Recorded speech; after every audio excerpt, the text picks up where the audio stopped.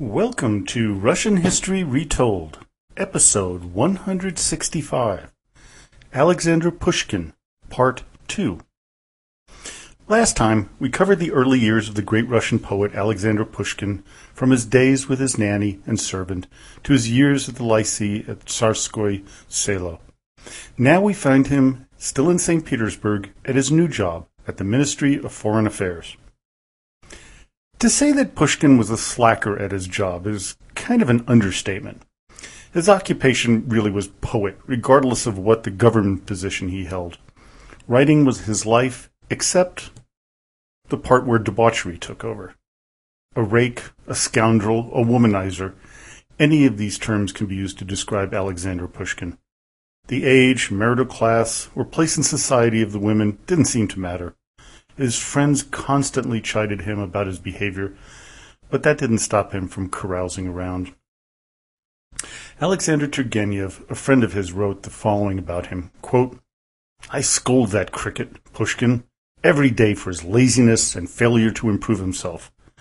Add to that his taste for vulgar light-o-loves and his no less vulgar 18th century liberalism. What nourishment for a poet is there in that?"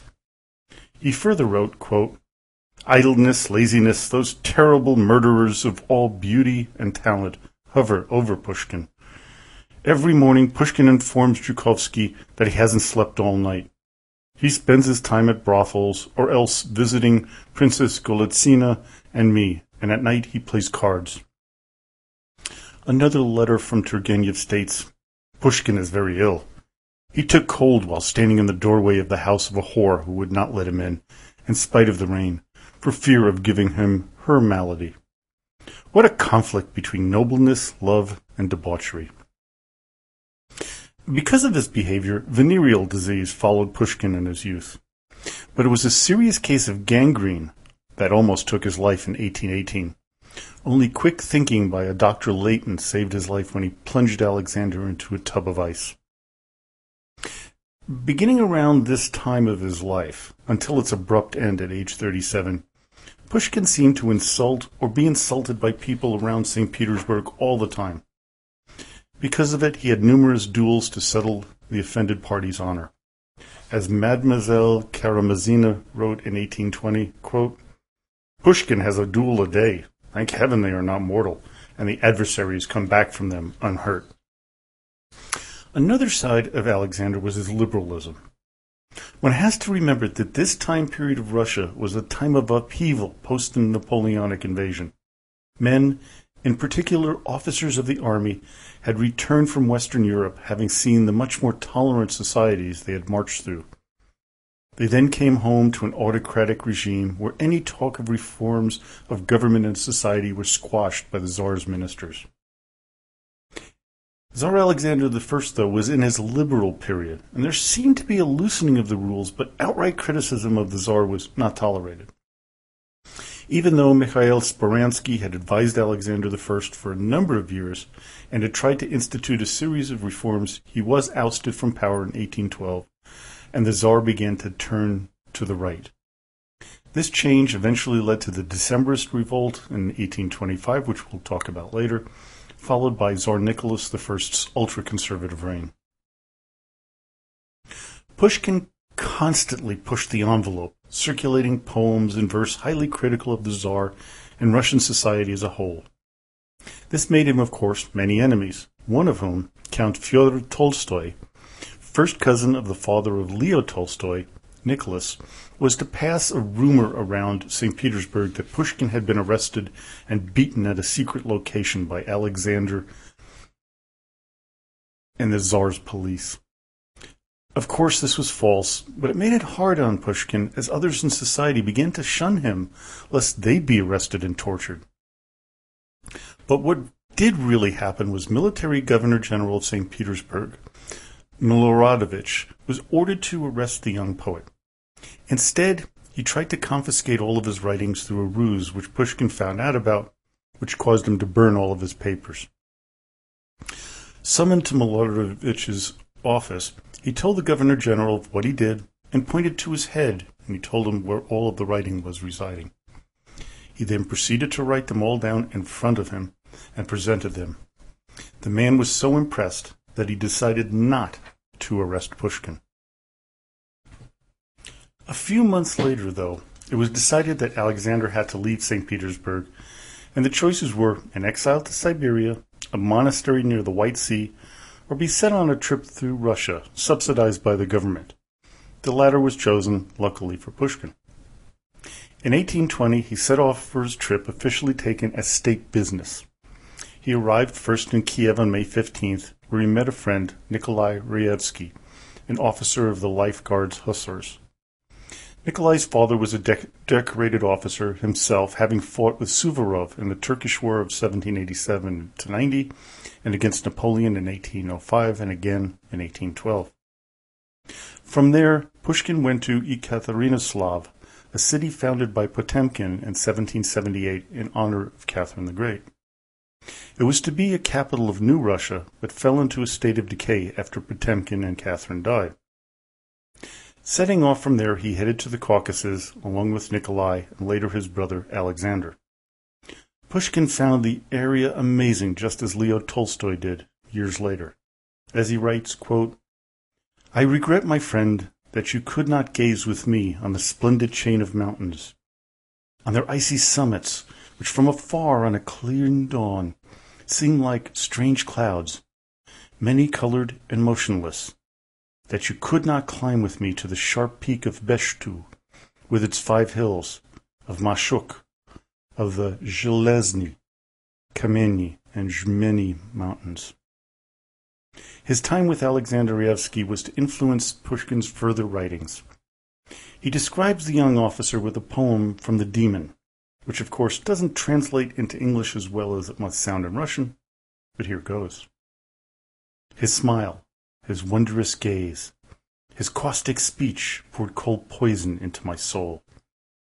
With inexhaustible slander he tempted Providence. He called the beautiful an illusion. He despised inspiration. He did not believe in love and freedom.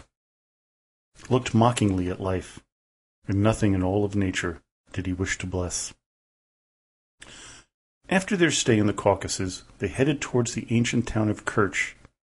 The town was founded by the Greeks in the 7th century BC, where it was known as the city Panticapaeum. Later, it was the capital of Mithridates the Great's territory in southern Russia. They stayed a while, but it was not to be the final destination. That was to be the town of Kishinev. On the 21st of September 1820, Alexander Pushkin arrived at Kishinev, a town that he was to stay at for the next 3 years. Today, the town is the capital of the Republic of Moldova. While he stayed there, he yet again got into a number of duels, as he was easily offended as well as easily offending others. Aside from the carousing, Pushkin did manage to write a few poems. They included The Black Shawl, A Beauty Who Took Snuff, Yanko the Shepherd, and one of his more famous pieces, The Prisoner of the Caucasus. Author T.J. Binion devotes an entire chapter on Pushkin's life in Kishinev, but I really found it to be somewhat boring, as it's just a repetition of the times in St. Petersburg. Get into lots of trouble, chase women, duel with their husbands, and occasionally write a poem or two.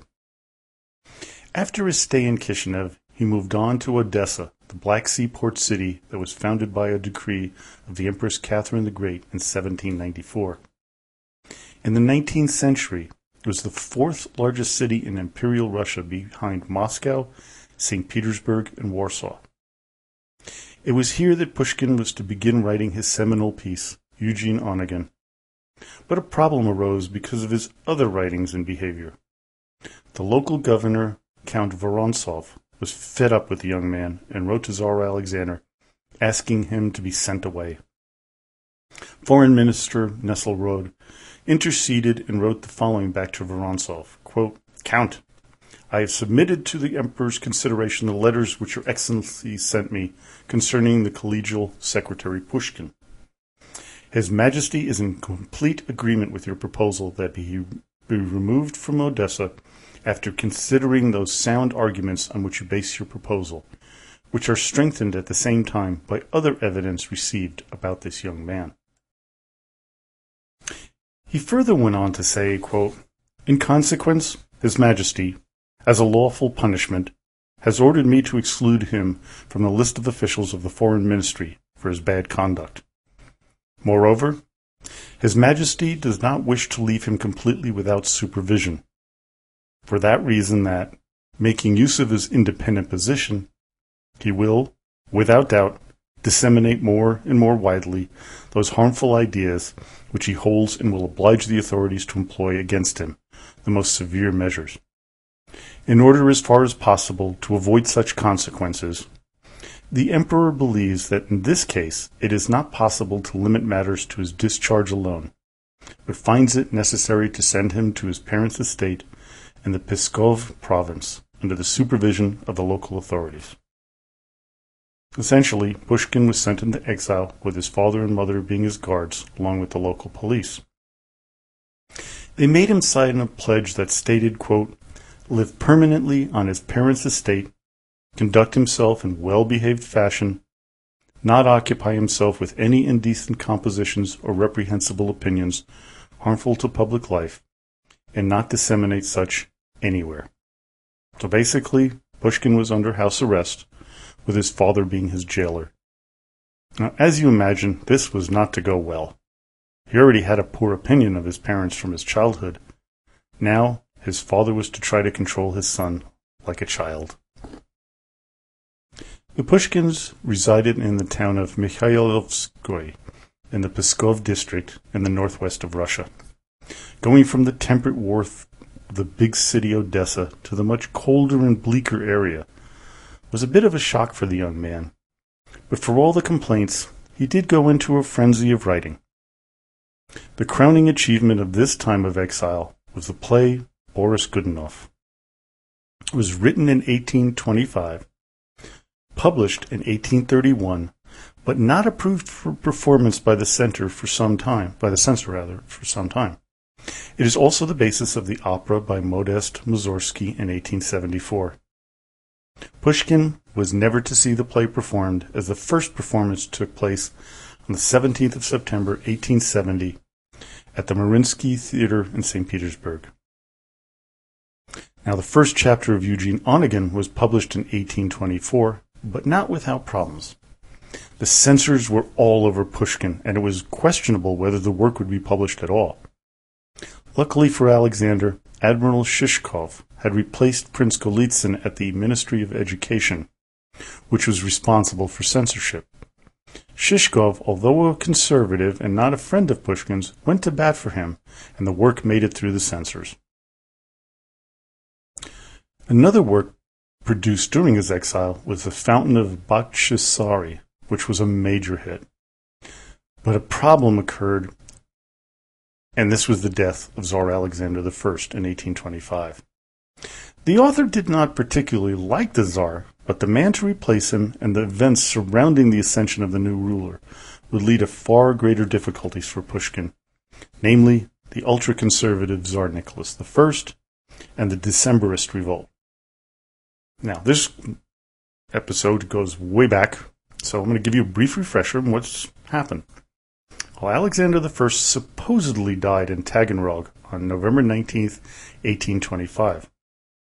His replacement was supposed to be the eldest son, Constantine, but he had already rescinded his rights in a secret letter written 2 years before.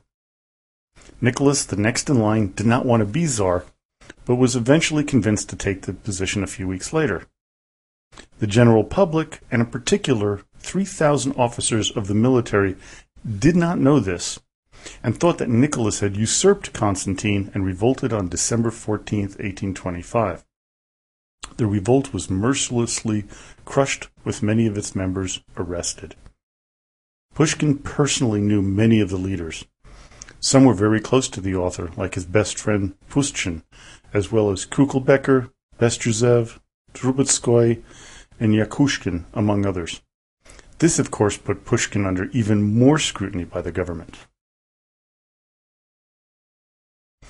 There was an arrest warrant put on Pushkin with the caveat that if the rumors of his being involved in the Decembrist movement proved to be false, the warrant would be lifted. In August 1826, a report was sent to the new Tsar Nicholas I, that indeed the poet was not guilty. The Tsar then sent an order out that Pushkin was to be sent to him personally. On September 7, 1826, Alexander Pushkin made it to Moscow to meet the Tsar. He had not the time to clean himself up when he was presented to Nicholas. As the Tsar related a few years later of the meeting, quote, "I first saw Pushkin after my coronation, when he was brought from his exile to me in Moscow, quite ill and covered with sores from a notorious disease. 'What would you have done if you had been in St. Petersburg on 14th December?' I asked him, among other things. 'I would have been in the ranks of the rebels,' he answered. When I then asked him whether his way of thought had changed, and would he give me his word to think and act in a different fashion, if I were to release him, he hesitated for a very long time, and only after a lengthy silence stretched out his hand to me with the promise to become different. After the hour-long meeting, which was only between the Tsar and the poet, Pushkin went to his uncle Vasily's home on Staraya Basmanya Street. That evening at a ball, the Tsar proclaimed, quote, "Do you know that today I have had a long conversation with the cleverest man in Russia?" When he said that it was Pushkin, it shocked many in the room. Within minutes, that news spread throughout. Now, lest you think that this would have made it easier to publish his works now, that he had such a lofty praise heaped on him from the Tsar, think again. Instead, Nicholas took it upon himself to be the poet's personal censor. Now, the real reason for Nicholas's pardoning of Pushkin was likely to be to bolster the Tsar's public image, which was pretty low following the crushing of the Decembrist revolt. Pushkin was very well liked by the populace, especially high society. As Alexander von Beckendorf, the man who founded the Third Department, also known as the Russian secret police, wrote to Nicholas, quote, "Pushkin is undoubtedly pretty much of a good-for-nothing. But if one is successful in directing his pen and words, then this will be advantageous." Even though his works and his behavior would be scrutinized, Pushkin felt free and more energetic than he had felt in years. He jumped back into high society, frequenting many a woman's parlor, many of whom were married, some to exiled members of the Decembrist revolt, which was noted by Beckendorf and his reports to the Tsar. Well, I hope you enjoyed today's podcast. Join me next time as we find Pushkin a wife and we tell the story of the last years of his time. I have a quick but important announcement to make. On my blog site, RussianRulersHistory.com, I've put up a library of recommended books on Russian history. It is linked to Amazon.com, so if you were inclined to purchase one of the books, it would help to support the podcast. I will be updating it regularly with editions of books I've used in my podcast in the past 5 years and the books that I'm currently using for the current podcast. So now, as always, до свидания и спасибо большое.